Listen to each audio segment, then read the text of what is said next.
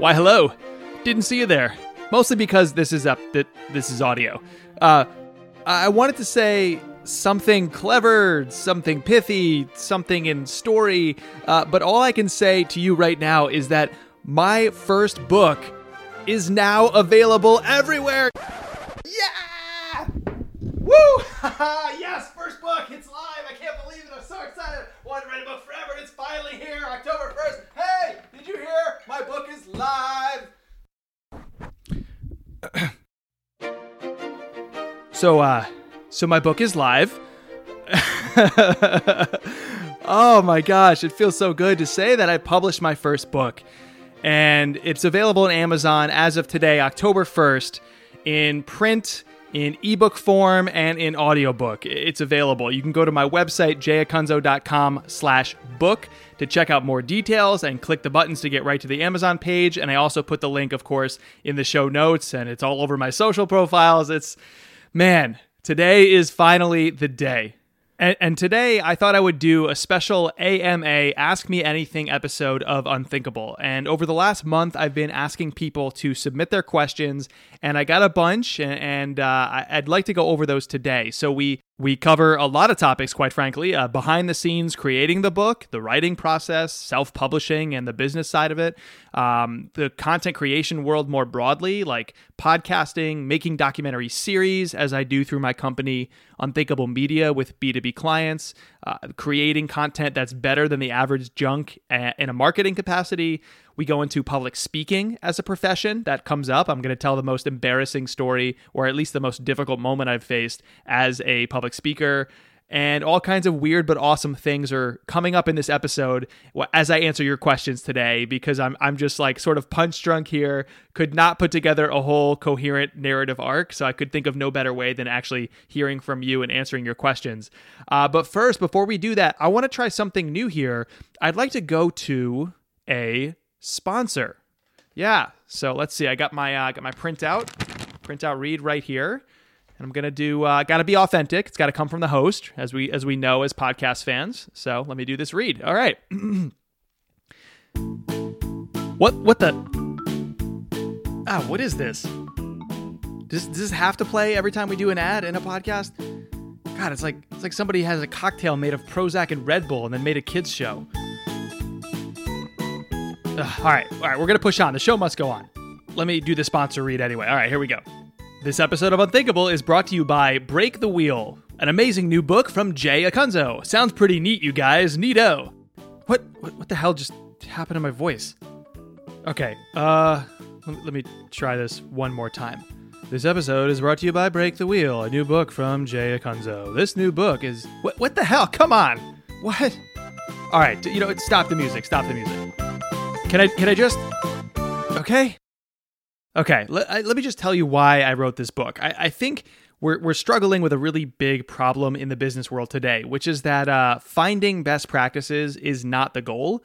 Finding the best approach for you is. So, my question is, how the heck do we do that? I mean, we've never really been taught how to find the best approach for you, your team, your company, your customers. We're taught that there's a right and a wrong answer. And in today's internet-driven era, when there's information ubiquity and advice overload, well, there's an infinite amount of quote-unquote right answers out there. And so we glom onto those. We look for best practices and tips and tricks and cheats and hacks and gurus and all their get-rich-quick schemes. And we end up doing a lot of commodity work. And it sucks. So Break the Wheel is a book about thinking for yourself in the face of endless conventional thinking. And I try to incorporate both science and story, lots of stories, into this book. And together we will deconstruct why we make decisions the way we do at work. Relying on generalized or even outdated best practices or glomming onto trends.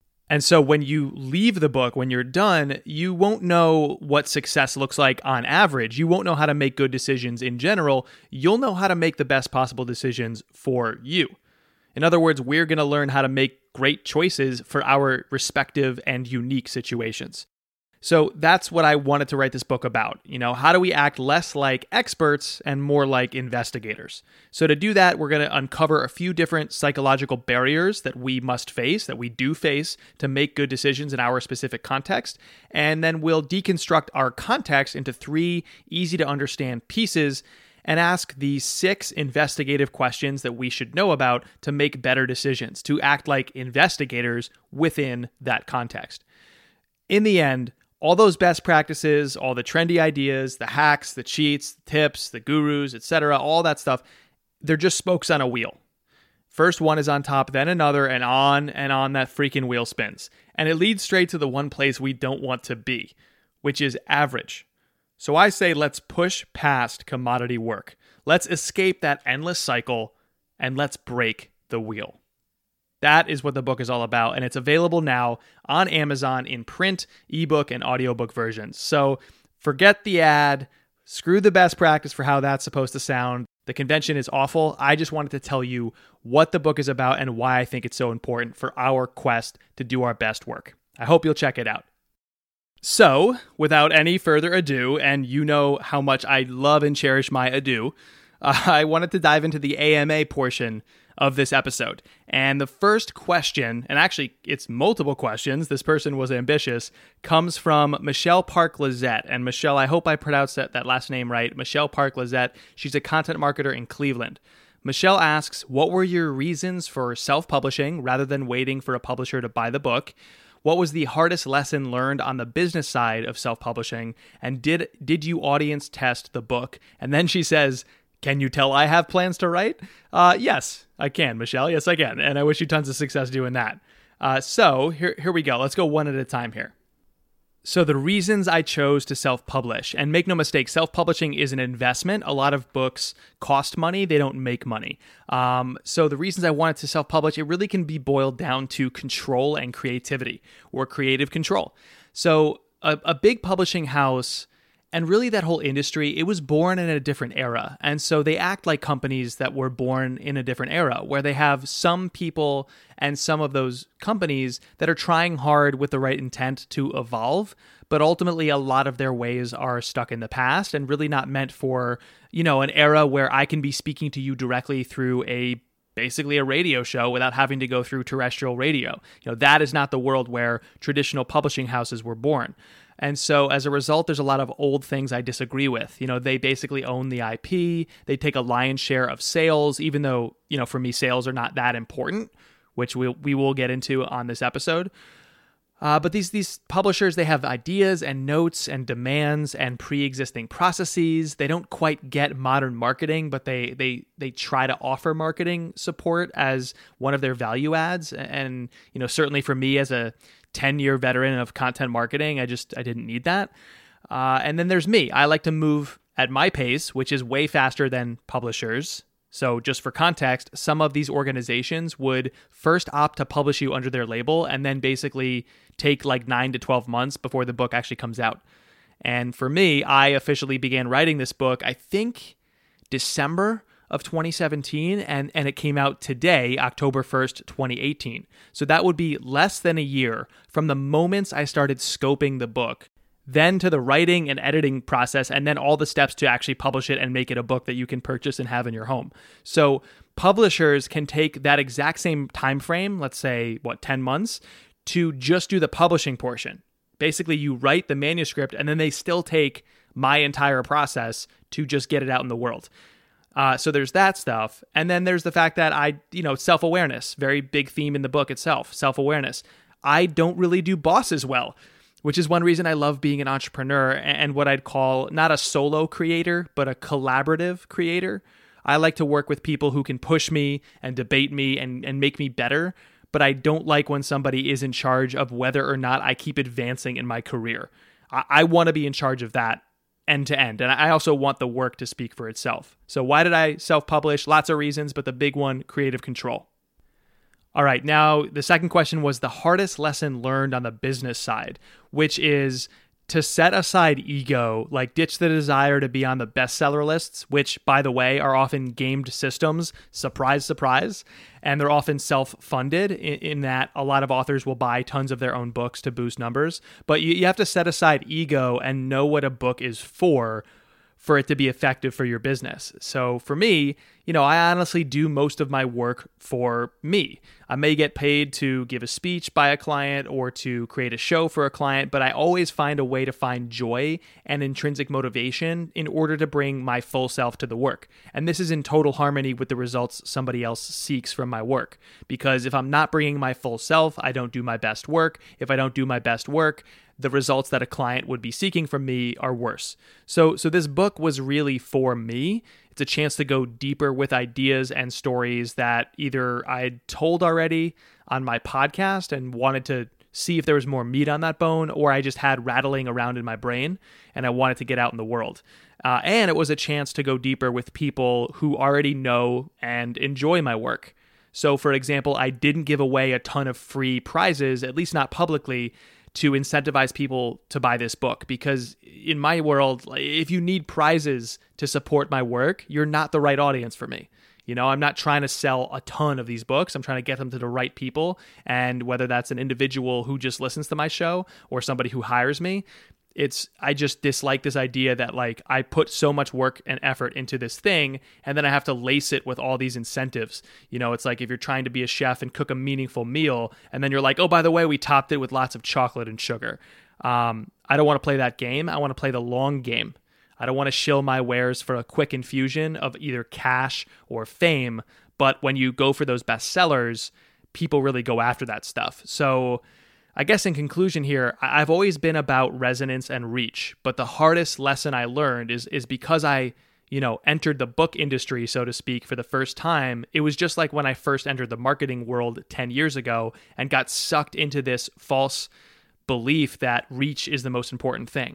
So I had to fight those urges all over again with the book and remember what this is for and who this is for, which if you're hearing this right now, this is for you. So there you go. That's my hardest lesson learned on the business side. Last thing, and this is actually something that's going to affect everybody doing any creative project. So I love this question. Did I audience test the book? Kind of, and I'll get more specific. I think with any project, you try to find a Venn diagram overlap of what you want to make and what others want to receive. And I think I found that with this book, but mostly because of how I constantly create little or maybe different versions of the stories and ideas in the book elsewhere. In other words, lots of the things in the book were aerated publicly, and I would say that word aerated over the past 2 years, either on social media or in my speeches or on my show or in my newsletter. And basically, I was able to see what worked, what resonated deeply and emotionally with people. I either mentally or actually in, say, Evernote, logged what worked and then what got the biggest emotional reaction, in other words. And I kept building on top of that, both with future content on all these different channels that I run, which helped me keep exploring, but also with the book. It was like, okay, people really, really love that one. I got a lot of replies over email, let's say. There's something there. I should continue using that story in speeches and put it in my book. Let me give you an example. Say you were thinking of writing a book and you had this big idea. Let's say it was for an audience of creators and you want to write a book to help people stop agonizing over starting their projects and just start shipping already. Huge problem, right? Huge problem. I just need to meet you for coffee. I got to keep researching. I got to buy the tech.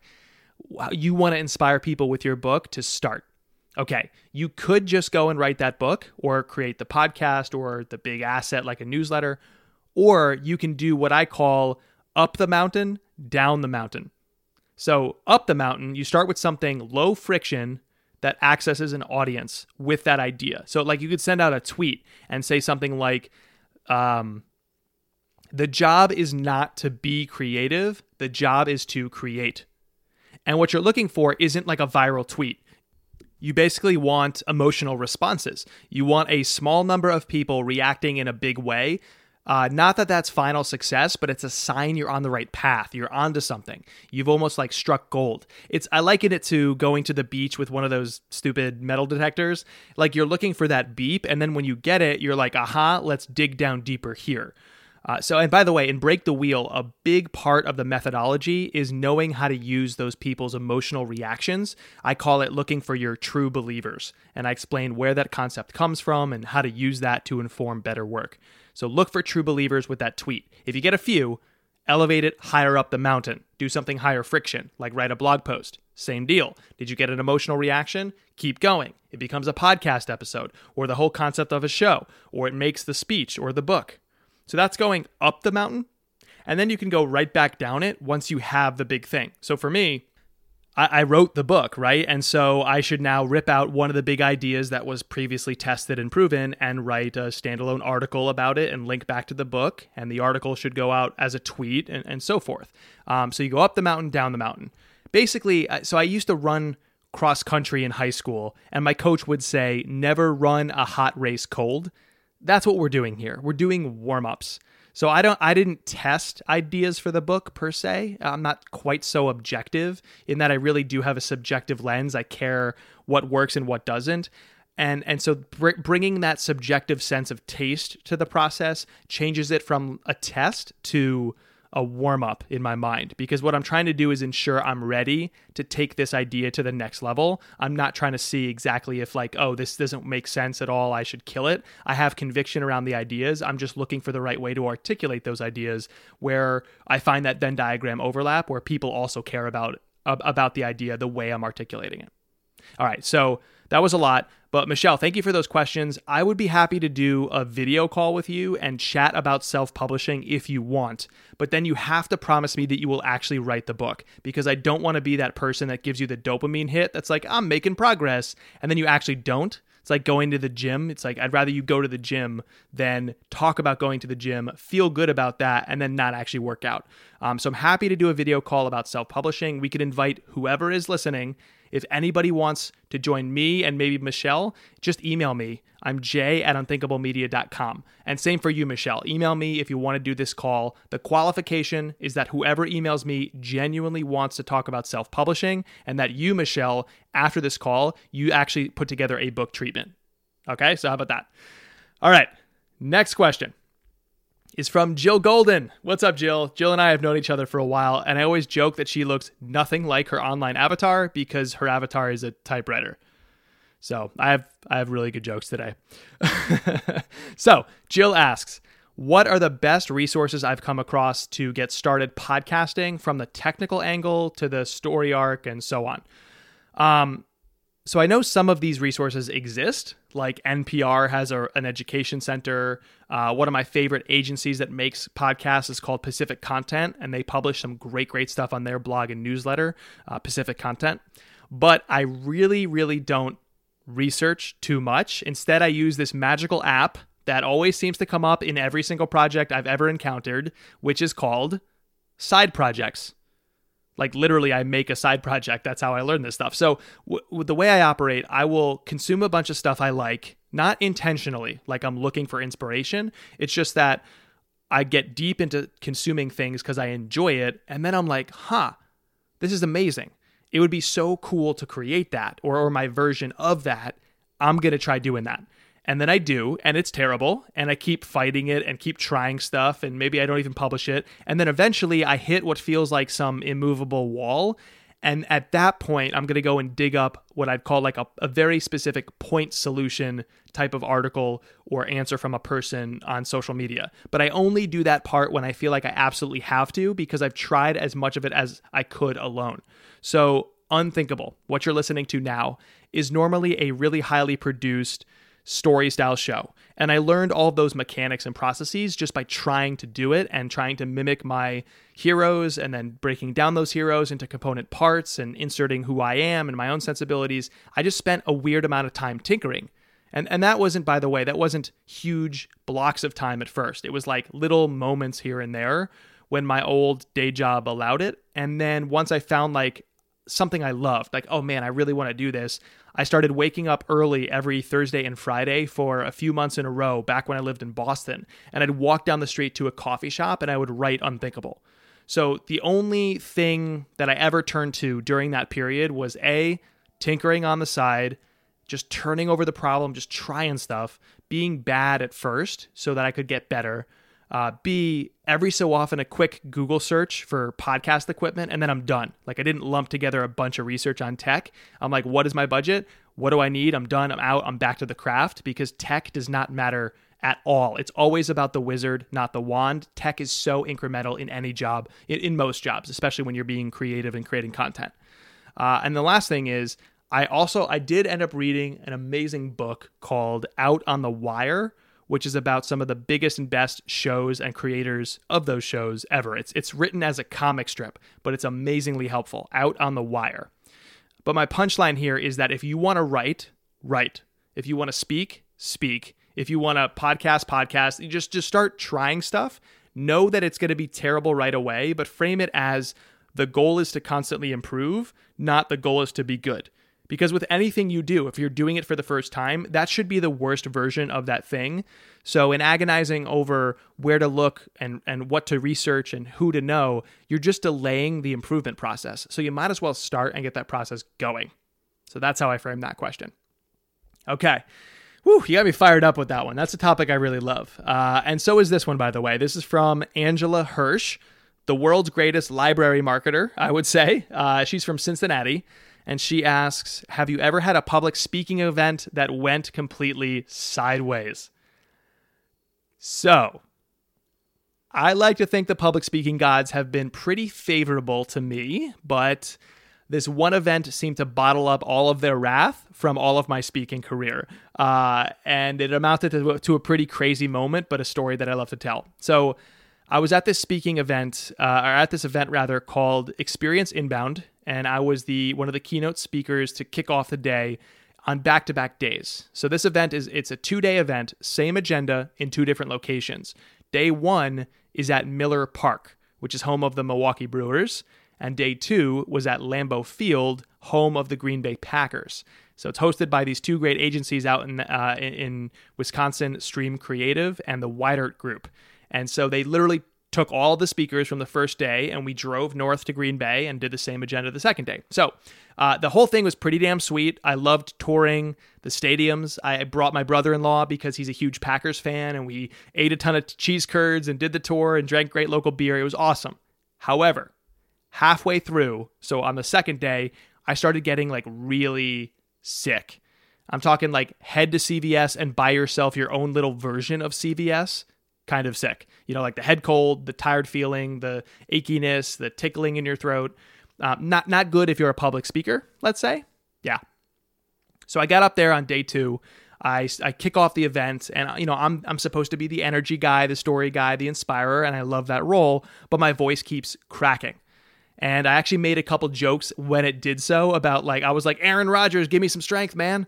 And people liked it because we were, home of the Green Bay Packers. But I just kept thinking, just get me through this speech so I can chug more tea and put half a bag of lozenges down my throat and just sleep.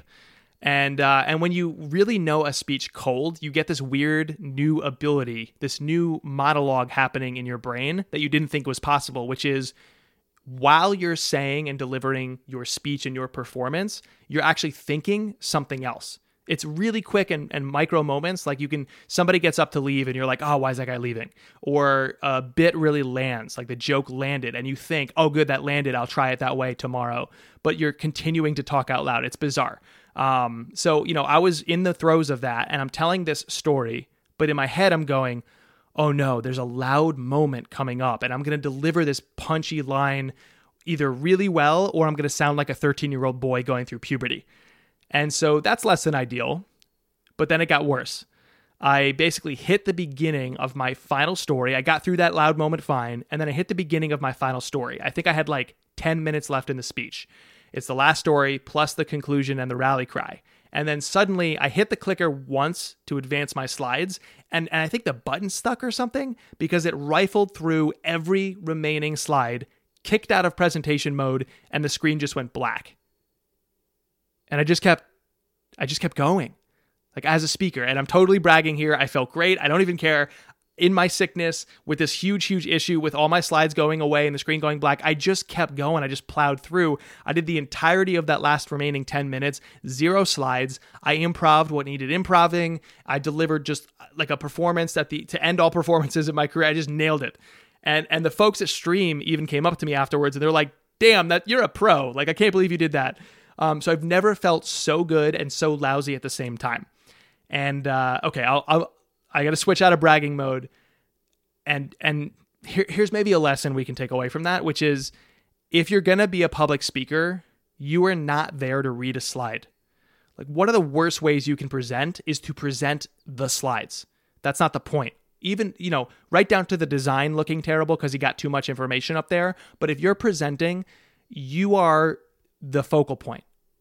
So the only way I know I'm ready today to give a speech is if I don't need a single slide. I could do easily 45 to an hour speech of my usual speeches, and I don't need my slides.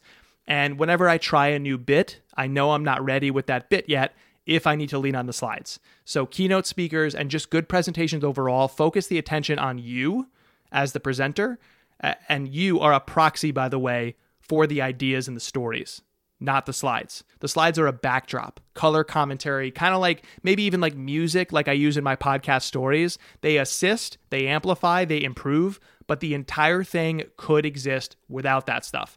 So that's on you as a performer. So love telling that story. Thank you for that question, Angela, because I very rarely get to talk about that publicly, and it's part of my little stump speech for how to be a good performer.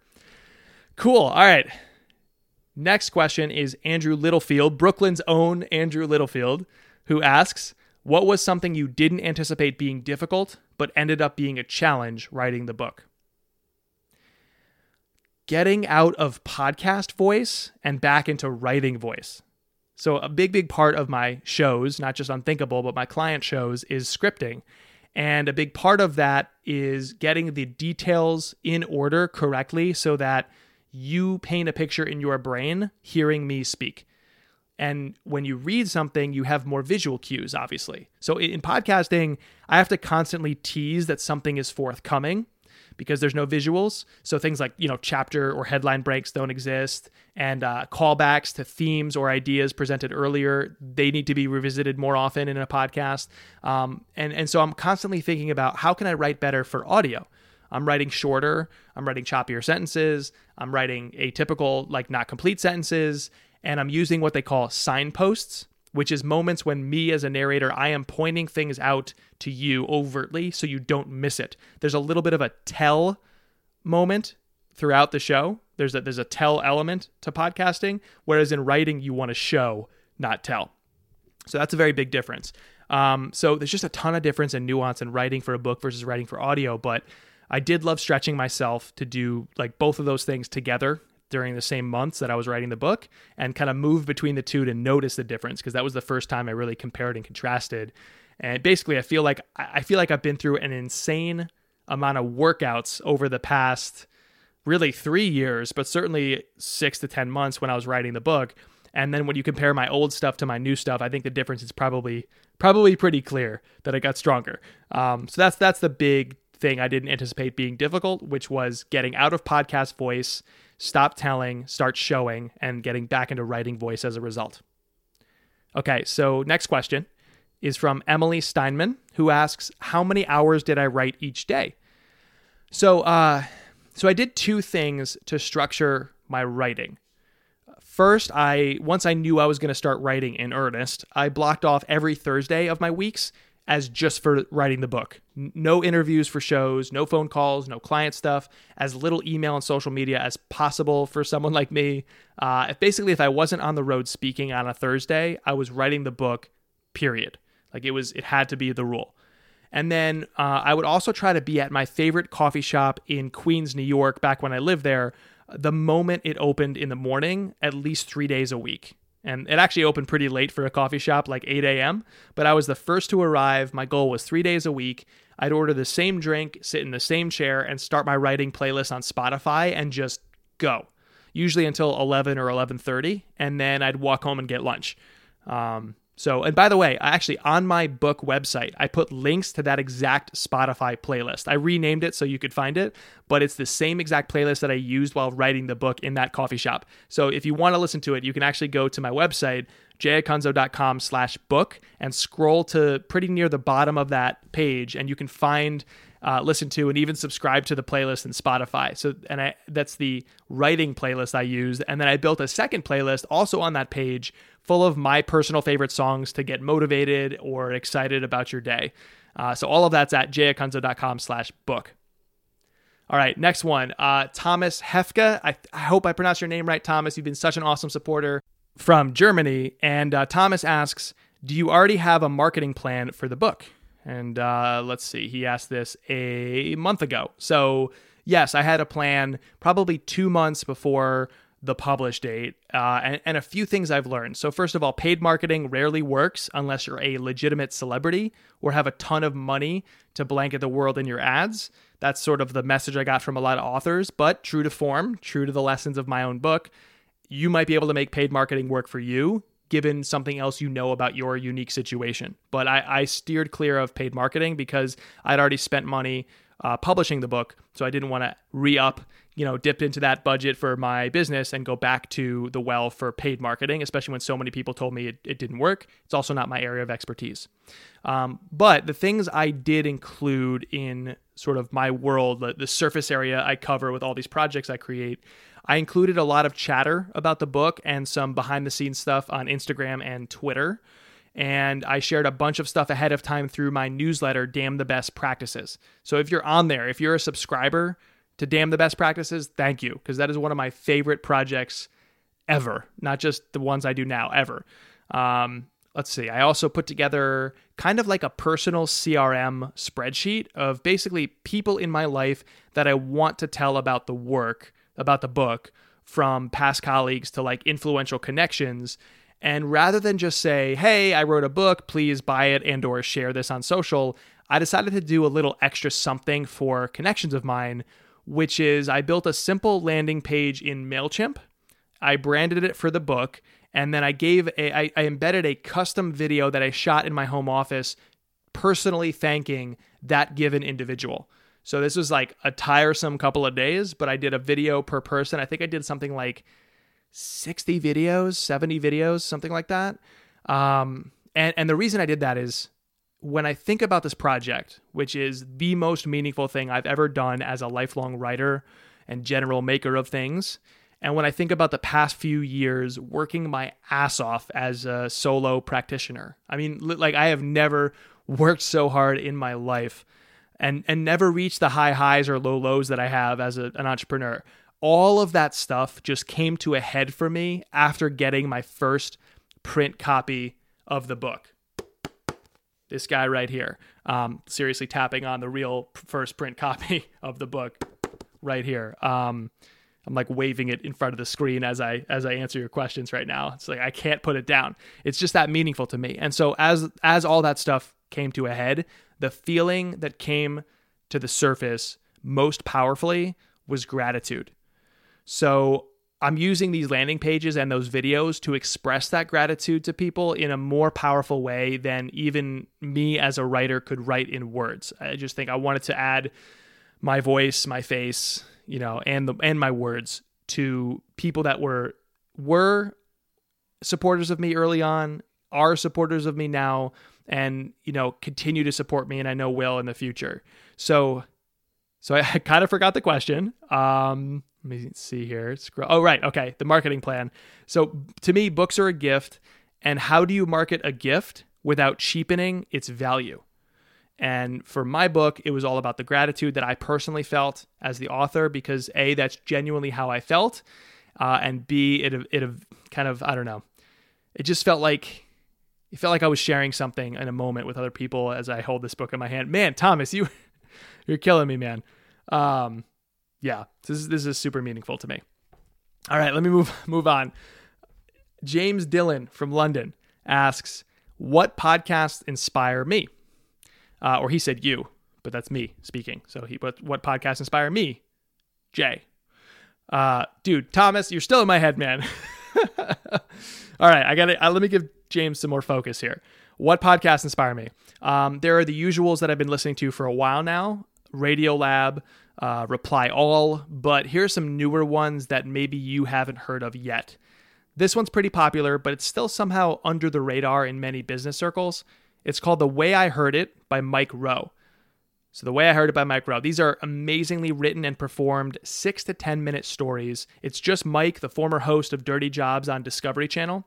It's just him reading what he wrote, but he digs up all these hidden backstories of people or moments or products that we all know, but didn't know the backstory in that way, the way I heard it.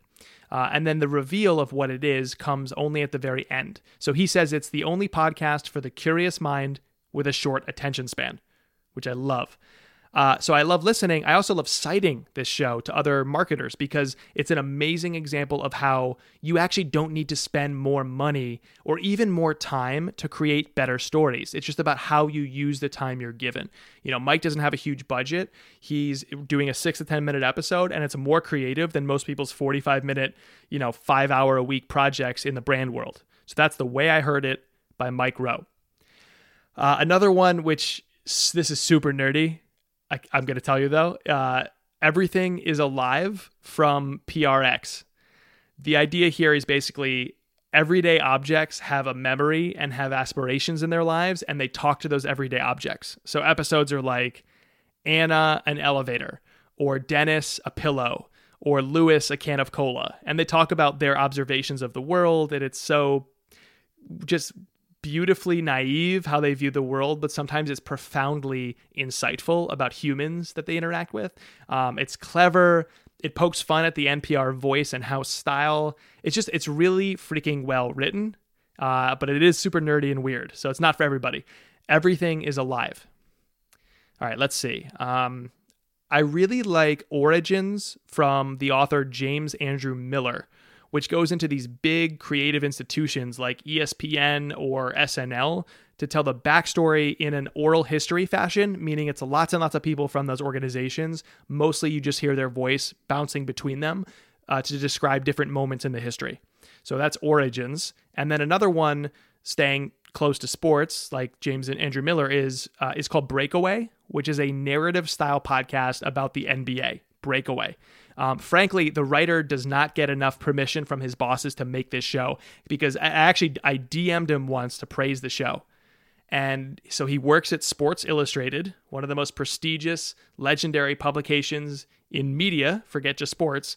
And it was clear from our interactions together that his bosses want him to get back to writing more pieces, churning out more stuff, not investing so much time in something so artful. Does this sound familiar, my friend? This guy works for Sports Illustrated. So if you're a creator, if you're a marketer, if you're a salesperson, if you're a customer support, an entrepreneur, anything, you are not alone in feeling like you can't be as creative as you can because you don't have the permission, the budget, the time, anything. So that show is Breakaway. Okay, yeah, that's good. That's plenty of podcasts, I think. Melissa Nuzzer, my homie from Boston. She asks, did you experience any self-doubt or second-guessing of yourself when you first thought about writing a book? Like, who do I think I am writing a book? And if so, how did you get over it? So I want to admit something to you. I really struggle with answering these questions because, quite frankly, I want to say absolutely, because I know this plagues a lot of people, and I want to say absolutely, here's how you can get over that feeling. But if I'm being completely honest, the answer is no. So here's how I view this. Every moment of creation is in some way insane, right? I remember I read an interview with the late, great Anthony Bourdain, and he talked about how you have to be kind of crazy to be like, oh yeah, sure, I'm going to take in the world, I'm going to make sense of it, craft something based on my perspective and my ability to craft something, and then I'm going to put it out into the world, and people will just like it and spend time with it. You know, that's an insane endeavor and belief. So if you don't have a taste for that insanity, it's really hard to create, I think, anything, not just a book. So So I just feel like I want so badly to know what will happen if I make something. I want to get out of that drowning, suffocating feeling of like, I want to do this, but I have to talk to someone else. Or I want to do this, but I couldn't possibly do that. Like, I just want to try it and see. I think I crave like the adrenaline of making and publishing anything. And I would describe it as I am an emotions junkie. I'm an emotions junkie. I like the way I feel when I'm writing a funny moment or a sad moment or an insightful idea. And then I really like making others feel that same thing when they consume the thing I made. I think there's just something addictive and magical about that. So yeah, I wish I had a better answer. I know I never doubted myself. Who am I to write a book? I'm a person who enjoys the process. I'm a person focused on getting better and not being amazing with every single thing I do, because I'm going to do a lot of things. And so I want my body of work to be amazing and I want my arc to head in the right direction. I don't care if this thing I'm doing right now is great, yet at the same time, I care a ton. I don't know if that makes any sense at all. That's super contradictory. But I think that's all that really, it's about improvement. It's about caring about the body of work. And if you're asking, why are you worthy or who are you to make something? You're you. And holy crap, if that is not enough reason to do it. That is reason enough in my book. You're you, and that's why you deserve to make something. Man, getting deep here. I like that question a lot. So thank you, Melissa. All right, let's do 3 more really quick. Dave Cutler from Waltham, Massachusetts asks, did you have to hire editorial help in lieu of what a publisher might have provided as support? Yes. And oh man, the reason I'm excited about hiring external help, in addition to paying good creators, is this is my favorite question because I get to talk about 2 remarkable human beings, Jordan Teicher and Tyler Litwin. So Jordan was my editor, and I met him through a couple of mutual friends that we share, Joe Lazowskis and Shane Snow, both from the tech company Contently, and both authors in their own right, great authors at that. And Jordan is the company's editor-in-chief at Contently, and he's seriously one of the best editorial minds I've ever worked with. The guy's a true editor. So he can write. He's written for some amazing publications like The New Yorker and The Wall Street Journal. And I also later learned that this guy is like a killer on the basketball court. He's like 6'5" with a jumper and a handle and a pretty decent post game. And literally one person listening cares about this part right now, and it's probably Jordan. So here's the deal. So Jordan and I met for coffee. I told him what I wanted to explore, and I shared a document called a book treatment. And that reminds me, I actually got a big assist on that treatment from Josh Burnoff, who's another editorial master, and he runs this blog called withoutbullshit.com. I highly recommend that blog if you want to be better as a writer or just get a good laugh at the expense of some corporate babblers in this world, just corporate jargon. So the book treatment is basically a description, kind of like the internal book flap, and the outline. So I talked through all of that stuff with Jordan, and then he helped me refine it further. And then we worked with each other over Google Docs to construct each chapter. And really, he helped with the conceptual organization of each chapter, the stories and the insights, and also the line-by-line copy. And one thing to call out here, because it might affect you in your work, Jordan pointed out to me that there is Story J, Teacher J, and Preacher J, and he saw them coming through in the chapters. And at first, he said, I was basically going from lots of Story J to a lot of Preacher J.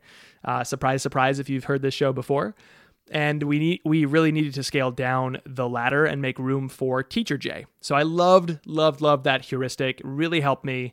And the entire process of getting edited for that many months in a row is a total hit to your ego if all you want to be is right. But the way I like to phrase my desire to improve is that I don't want to be right. I want to get it right. And Jordan really helped me do that. So thank you, Jordan. The second great human that I have to thank is Tyler Litwin. So Tyler and I have worked together for 2 different companies before, and he's actually been on Unthinkable, the show. So the title of that episode, it's worth checking it out. You have to go back in the backlogs, but it's called The Thoughtless Thought Leader, because Tyler has actually created a comedic persona, and he gives some talks a couple times a year under the name Orlando Scampington. And basically, Orlando Scampington is a lampooned version of a business thought leader. It's amazing. It's so, so funny. So the man is a comedian. He's a very accomplished musician. He's a graphic designer and illustrator.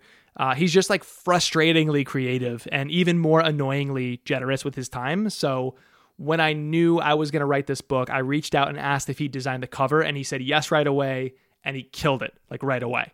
Knocked it out of the park. I think it was such a huge hurdle for so many self-published authors before me to get over this idea that they're self-published because their book looks self-published. And I think it's really tempting when you're spending time and money to create something yourself to skimp on certain areas. And I think design can really kill the credibility if it's not amazing. And Tyler's is amazing. I'm so happy with it. So yeah, Tyler Litwin, 5 stars, would friend again. All right, final 2 questions. Katie, aka Weird Travel Friend, says that marketing can be clicky AF. Newer or fringe ideas can get a lot of side eye. What advice do I have for somebody in marketing who's new to the industry and feels like they're being shut out? How do you prove there's real value in your ideas? Love it. How do you prove that there's real value in your ideas? Answer, prove it. So ideas are not cheap. I hate that phrase, that ideas are cheap and execution is everything. I don't believe that. That is a crude, blunt instrument way to think about the world. Having an idea is cheap, but great ideas are very, very valuable. And the key is to show people how yours are not cheap and are valuable by proving it. And so you can prove this, I mentioned before, by launching a side project and actually pointing to something you've done. But let me give you an example, or a heuristic rather. You have to remember what our goal as creators really is. See, our goal is not to share our ideas. Our goal is to share why our ideas should exist. So Katie, the problem is that others do indeed see your ideas as radical or irrelevant or weird. And as you continue hunting for people who immediately, quote unquote, get it, at some point you're going to have to work with people who don't. I think gets it is shorthand for doesn't require an explanation. They just get it, right? And we're never going to be able to do truly great work or push through creative ideas into the world if we never have to explain ourselves. It's just if you want to do that kind of work, we have to get good at explaining ourselves. Don't share your idea, share why your idea should exist. So if you start there, I think you reverse engineer how to communicate your ideas to others. And I call this the green smoothie problem. Basically, imagine that I hand you a green smoothie in a glass and you've never heard of a green smoothie or seen one before. You're going to have one of 2 reactions that are detrimental to my cause of getting you to drink that smoothie. If I'm just like, here, it's a green smoothie, drink it. Either you're going to look for past precedent in your life that suggests why you should or should not drink it. So you might be like, oh, gross, it looks like this grass shot that my gym serves or a kid's drink, and that's too sweet for me. You look for past precedent, or you look for social proof. And Katie, it sounds like the past precedent issue hit you, hence all the side eye. You know, oh, she's an outsider, or we have been doing this work forever, so we have all this precedent. We know how we do things around here. Okay, so imagine instead I shared not the smoothie, but why the smoothie should exist first. I think that might sound like this. So, hey guys, remember last time we talked, you told me that you want to be healthy. And then you also said that you think all those health drinks out there are gross. So here's what I'm thinking. What if we take some mango, some pineapple, a little slice of apple, some kale, and a little protein powder and mix together a little coconut oil into that drink? And then I noticed that we actually have a blender in the kitchen down the hall. So if you want to be healthy and you think that all those other drinks are gross, then boom, it's a green smoothie. Want to drink it? Okay, so now you're going to have one of 2 reactions again, but this time both of them work in my favor. So either you're going to be like, yes, oh my gosh, I totally get it. I will happily drink it. Or you're going to point to a reason that you disagree. You know, so I can actually now converse with you. You're going to be like, yeah, I sort of see where you're coming from, but I don't like the idea of kale. And I can say, no problem, let's discuss why kale matters. And I'll handle that objection. Or I can say, no problem, I'll take it out, or I'll put in something different. Basically, by laying out my thinking, People never lapse into this issue that they have when we just present an idea, which is that they have an information disadvantage. When we simply hand them the idea, share the green smoothie, we know how we arrived there and they don't. Even if we arrived there instantly in our minds, they haven't taken the same path you have in life or in your rational thought process. And so they have to fill in all these blanks themselves. And so the goal is to avoid that information disadvantage, because when it exists, they tend to put the idea on you and disagree with you. But when you close the gap, now they see where you're coming from and it becomes objective. It's about getting it right rather than being right, which is a phrase I already used today, but it's exactly what we want. So, Katie, it's not that they're rejecting you, it's they're rejecting the ideas. It's not that the ideas are bad, it's that you have to get better at explaining why the idea should exist. And to do that, you have to start with what they want, pair it with what they believe about that work, and then lay out all of your thinking in logical step-by-step fashion. And then, to my last point, which was the blender down the hall in the kitchen, what will it take, the resources? Last week, you said you want to be healthy. You said you believe all those drinks are gross. Here's all the ingredients I'm thinking about, and oh, by the way, it's going to take just this blender down the hall.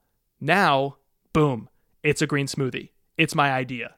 Want to drink it? Want to go with it? Do you like it? What do you think? Let's have a conversation. Let's get it right. Don't sell your ideas. Don't share your ideas. Share why your ideas should exist. It's an atypical, counterintuitive way to communicate, but it's how people learn and how people get on board with ideas, especially if they've never done that idea before. Okay, I want to end with this. This is Jessica Kinsey from Tulsa. How long have you planned to write a book? Have you been preparing for it all along? So I am of the belief, and it's a firmly held, just emotionally fraught belief, that when you make things, anything at all, you have been preparing to make that your entire life. In other words, the body of work you've created is what matters because it leads you to the next step and the next step and the next step. So you can't like rip apart any of my old projects that seem irrelevant to writing a book and be like, that has nothing to do with Break the Wheel. It all led to me writing this book. Now, sometimes that's irrelevant at first glance, like a trip I went on when I was a kid, or it could be a side project about sports that I wrote when I was just out of school and I was working for Google and I felt no creativity whatsoever. So I launched a side project about sports. Whatever it is, it could seem totally irrelevant at first glance, but I promise you that stuff matters. And that goes back to what I mentioned earlier about bringing my full self to the work. So I will give you this answer because basically I have been preparing all along my entire life to do everything I'm doing right now because it's about the body of work. So let me give you this answer in terms of proactive, conscious thought. I am going to write Break the Wheel, the book. So I've had a vague but burning desire to write a book since basically high school. It wasn't Break the Wheel, obviously, but I wanted to write a book. And that's really when I started falling in love with writing and my English classes. And in particular, I had an amazing teacher named Jack Shred, who is sadly no longer with us, but he inspired me in a way few teachers ever did to care about story, to fall in love with emotions and triggering emotions when you make something or when you hand the thing you've made to someone else. And you can actually hear my ode to Mr. Shred a few episodes ago here in the Unthinkable feed. I think it's like 3 episodes ago. It's a short story called The Shredder. So anyway, whether it was in college, after that, where I wanted to be a sports journalist and interned at print publications and at ESPN, or after college where I created literally dozens of side projects, like I think I counted 30 different side projects in a recent edition of my newsletter, and then I actually found a few more that I forgot to send out. So I've just been a serial maker, and I knew all the while that a book had to be a part of that, but then it got really specific, which is about 2 years ago, I left my day job in venture capital to focus on making shows and public speaking as a profession. And I knew the culmination of the first part of that journey would be to write a book. So first, Unthinkable, the podcast, would be a vehicle to tell stories and aerate ideas and work with others who are listening, aka you, to eventually write this thing. But I also knew that as a speaker, books help you raise your rate. They help you win gigs. They help you. It's basically the best business card you could hand to somebody. So that's why I don't care about tons and tons of sales. I care about, a couple of things. I care about adding more value to people like you and I care about adding value to people who might hire me to speak or to make shows. I don't care about selling this to millions of people, even though if you think about reaching that mark at some point, it would, in essence, it would probably like catch some of the right people as well. But rather than catch a wide net scattershot style, I'm more of a sniper. So really for the past 2 years, I was more intentional about writing the book. Books help speakers' careers, and although it sounds nice, I don't have to be a bestseller or ranked at any Forbes list or anything like that. By the way, thank you so much for being a part of that group, that sniper shot I'm focused on, because this book really is written for you. And it's the most meaningful project I've ever worked on, and I worked on it just because I wanted it to exist. It was for me. But if your early reactions are any indication at all, I think I've found that Venn diagram overlap. And so this is also for you. So I want to end by saying thank you for your support, for your encouragement, for your readership and listenership and viewership, for your kinship. So thank you. It's because of you that I wrote this book. So I hope you love reading it as much as I loved writing it. Above all, though, when the rest of the world keeps churning out commodity work, I hope you'll refuse to settle. I hope you'll focus on making the best possible decisions for your situation, your unique situation, in order to do your best work. So as always, I am your host, but for the first time, I'm signing off as author. Author Jay Acunzo. I kind of like the sound of that. While so many companies and careers get stuck in this endlessly spinning wheel of best practices, conventional thinking, and trendy new tactics, I hope this book can be your sledgehammer. Go break the wheel. Woo! Yes! Today!